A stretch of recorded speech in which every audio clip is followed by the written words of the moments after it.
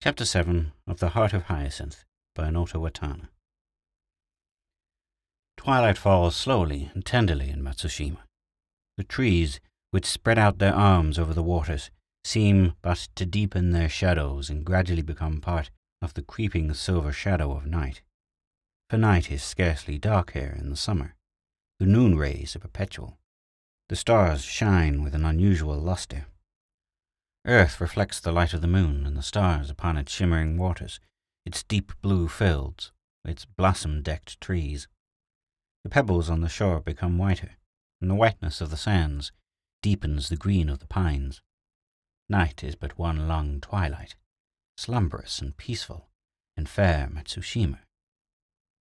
When the numerous candles are lighted in the temples on the hills, slanting out their glimmer upon the bewildered waters, one might also wonder whether the stars have changed to their place and descended like spirits to render more fairy-like this princess of bays. An oddly assorted group of 5 people occupied a secluded spot on the shore. The influence of the night was upon them as they gazed out with seeing eyes that reflected the beauty of the scene and the emotions that tore at their hearts. A mother and 2 children, one whose boy soul had only begun to open into a graver manhood, the other a child of 7. But 7 years old was Hyacinth, yet in the child's little face shone the restless, passionate nature of one old enough to feel an infinity of suffering. She it was who helplessly sobbed as they stood there by the bay, sobbed with an effort at strangulation, and who gazed not only at the magic of the scene, but upward into the face of Komazawa. One of the ministers broke the painful silence. An eager, odd, and somewhat nervous young man he appeared. "Dear friend," he said, addressing the boy Kuma, "it'll be much for the best. Our good friend here agrees with me in believing that it is your duty to follow the wishes of your father." Kuma did not reply, but little Hyacinth raised a face of turbulent scorn towards the speaker. She did not speak, but contented herself with clasping the hand of Kuma the tighter, pressing her face close against it. "Possibly it might be as well to put off for a year," began the elder missionary hesitatingly. Aoi interrupted. "Nay, Excellency, the humble one agrees with the illustrious one. My lord's son has come to manhood. It is time now that he should leave us." Her voice faltered. "For a season," she added softly. The Reverend Mr. Blount bowed gravely. "I am glad, madam," he said, "to find your views coincide with mine. Your son is, first of all, more English than Japanese." Kuma stirred uneasily. He opened his lips as though about to speak, then closed them, and turned his face towards the speaker. "He is, in fact, one of us," continued the minister. "He has the physical appearance, somewhat of the training, and let us hope the natural instincts of the Caucasian. It would be not only ludicrous, but wicked for him to continue here in this isolated spot, where he is, may we say, an alien, and particularly when it is his duty to follow the wishes of his father as regards his English estate. Certainly this is not where Komazawa belongs." "I do not belong with you, Excellency," said Kuma with a queer accent. "This is indeed my home. Do not, I beg you, be deceived in that matter. It is true that I am also English, but I am not so base to deny my other blood. Is it not so good, Excellency? Could I despise this land of my birth, my honourable, dear home?" "Nay, son," interposed the agitated Aoi. "His Excellency meant no reflection upon our Japan. But, oh my son, you would not rebel against the will of your father." "No," said Kuma, clenching his hands at his side. "I would not." "Then you will go to this England, like a good son. The time has come." Kuma remained plunged in gloomy thought. After a moment, he lifted his head and looked at the elder missionary. "How do we know the time has come?" "Because, my son, you have arrived at the years of manhood." "I am but 16 years," the young minister answered quickly. "It will require 4 or 5 years at least in England to learn the language and ways of your people thoroughly." "I already speak that language," said Kuma, flushing darkly. "Do I not, Sir Excellency?" "No and yes. You have been brought up to speak the language. It is intelligible, but queer, wrong somehow. You speak your father's language like a foreigner." Very well, agreed Comer bitterly. Let us admit that. But may I inquire whether it will be necessary for me to go all the way to England to learn that language? Well, yes. 4 years in an English school will do much for you. 4 years? And when those 4 years are ended, I will still lack 1 year for my majority. That's right, said the missionary. In England one attains one's majority at 21. So you would have a year in which to return, if you wish it, to Japan, previous to settling in England. I do not know if I shall ever do that, said the boy sadly. It was the wish of your father, said I pathetically. Yes, it was his wish, repeated Comer. Yet I will come back each year. That is right, said the old minister, patting him on the shoulder. Your father never came back, said I, sighing wistfully. It would be entirely out of the question for you to return each year. Be advised by me, Komazawa. I have your interest at heart, said the young minister earnestly. Stay in England 4 years, then return and visit your mother and sister. Let the good excellency decide for us, said I, glancing appealingly at her old friend. He drew his brows together. Wait till the time comes to decide that, he concluded. If the boy is old enough to leave home, he is of an age also to choose what he shall do. Let us not attempt to curb him. Chapter 8.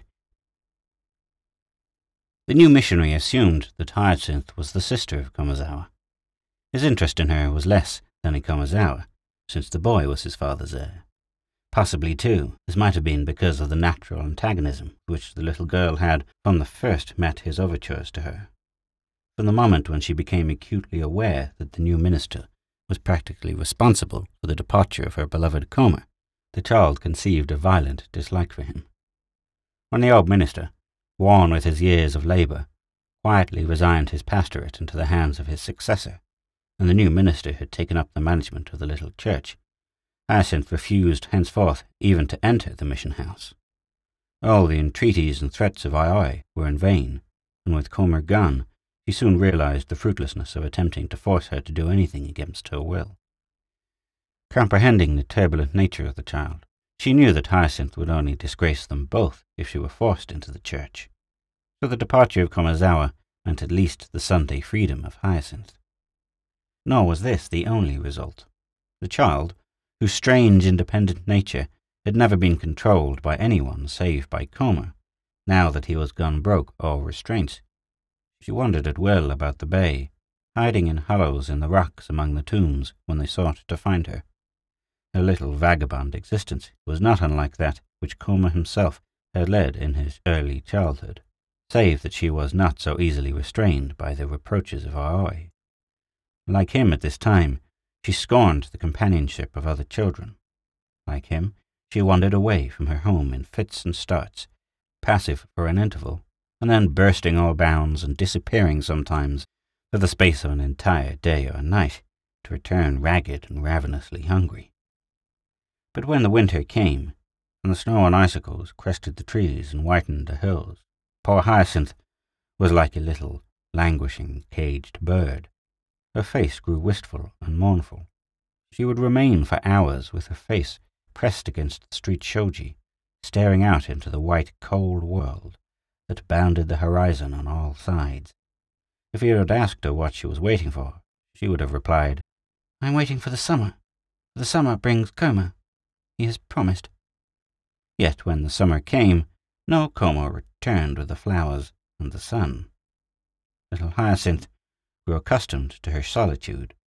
The following year, she came under the new edict of education, compulsory everywhere in Japan, and in spite of her protests, was forced into school with a half-score of Japanese children of her own age. At first she regarded with a fierce detestation the school and all connected with it. Did not the sensei, teacher, on the very first day, perch his spectacles upon his nose and, drawing her by the sleeve to one side, examine her with a curiosity he would have bestowed upon some small animal? The children eyed her askance. One or two of the larger ones pointed at her hair, and, laughing shrilly, called her a strange name. If familiarity breeds contempt, it also breeds toleration with the young. Hyacinth, in the beginning, had merely excited the curiosity, not the antipathy, of the Japanese teacher and his scholars. But as time passed, they became accustomed to the difference between her and themselves. Gradually, she slipped into being regarded and treated as one of them. Then Hyacinth's small, lonesome soul expanded to stretch out timid, though passionate, glad hands of comradeship to all the world. She became a favorite, the very life and soul of the school. Japanese children are painfully docile and passive. Never were such strange spirits infused into a Japanese class before. So the years passed, not unhappily for Hyacinth. Koma, at the end of the second year, was a mere memory. At the end of the third, he was forgotten, wholly forgotten. Such is the fickle mind of a child of the nature of Hyacinth. The fourth year brought him back to Matsushima. He had become very tall, taller than any of the inhabitants of Sendai. He seemed quite a head over them. He wore strange and unpleasant-looking clothes, such as those worn by the Reverend Mr. Blount, who was disliked as heartily as his predecessor had been beloved. Koma was now an object of the greatest curiosity to Hyacinth. At first his strange appearance in the house frightened her into speechlessness. Never had she seen, in all her minute experience, such a strange apparelled being, save, of course, the abominable Blount. In concert with the small children of the neighbourhood, and in spite of the remonstrances of Aoi, Hyacinth would shout strange names whenever the gaunt figure of the white missionary appeared. "Fawn Devil! Christian!" Such were the names this little Caucasian bestowed upon the representative of her race. She had become the most utter little backslider, if she ever could have been considered a member of the church. Respect and awe for the teachings of a careful and pious Shinto teacher, and association with a score of Shinto children, had had their due effect upon Hyacinth, and the influence of Aoi waned with the years. Little, if anything, of the ethics of the two religions did she understand, but to her the gods were bright, beauteous beings, whose temples were glittering gold, and whose priests kept them fragrant with incense and beaming lights by night.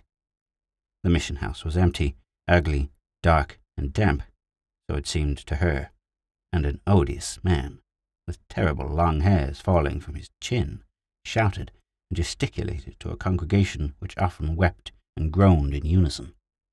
The small children shouted derisively and often threw stones at the abominable Blount when in little groups together, but when one of their number met the minister alone, he would run from him in a sheer agony of fright. So when Komazawa returned to Sendai, clad in the garments worn by the missionary, Hyacinth regarded him with mingled feelings of terror and fascination. Though he made ceaseless efforts to speak to her, she could not be brought to utter one word in response. His every movement mystified her. She would sit on the floor through an entire meal, watching him with wide eyes, while he ate in a fashion she had never seen or heard before. Koma had discarded the chopsticks, and now used, to the extreme joy and agitation of Aoi, great silver knives and forks, which she brought forth from a mysterious recess, which even the inquisitive Hyacinth had never discovered before. Koma, distressed over the change in his little playmate, sought to win her friendship with presents purchased in England. Boxes of strange sweetmeats, at least he told her they were sweetmeats, but they were coated with a black-brown covering, which the little girl regarded suspiciously. She pushed almost fearfully from her the harmless chocolate drops.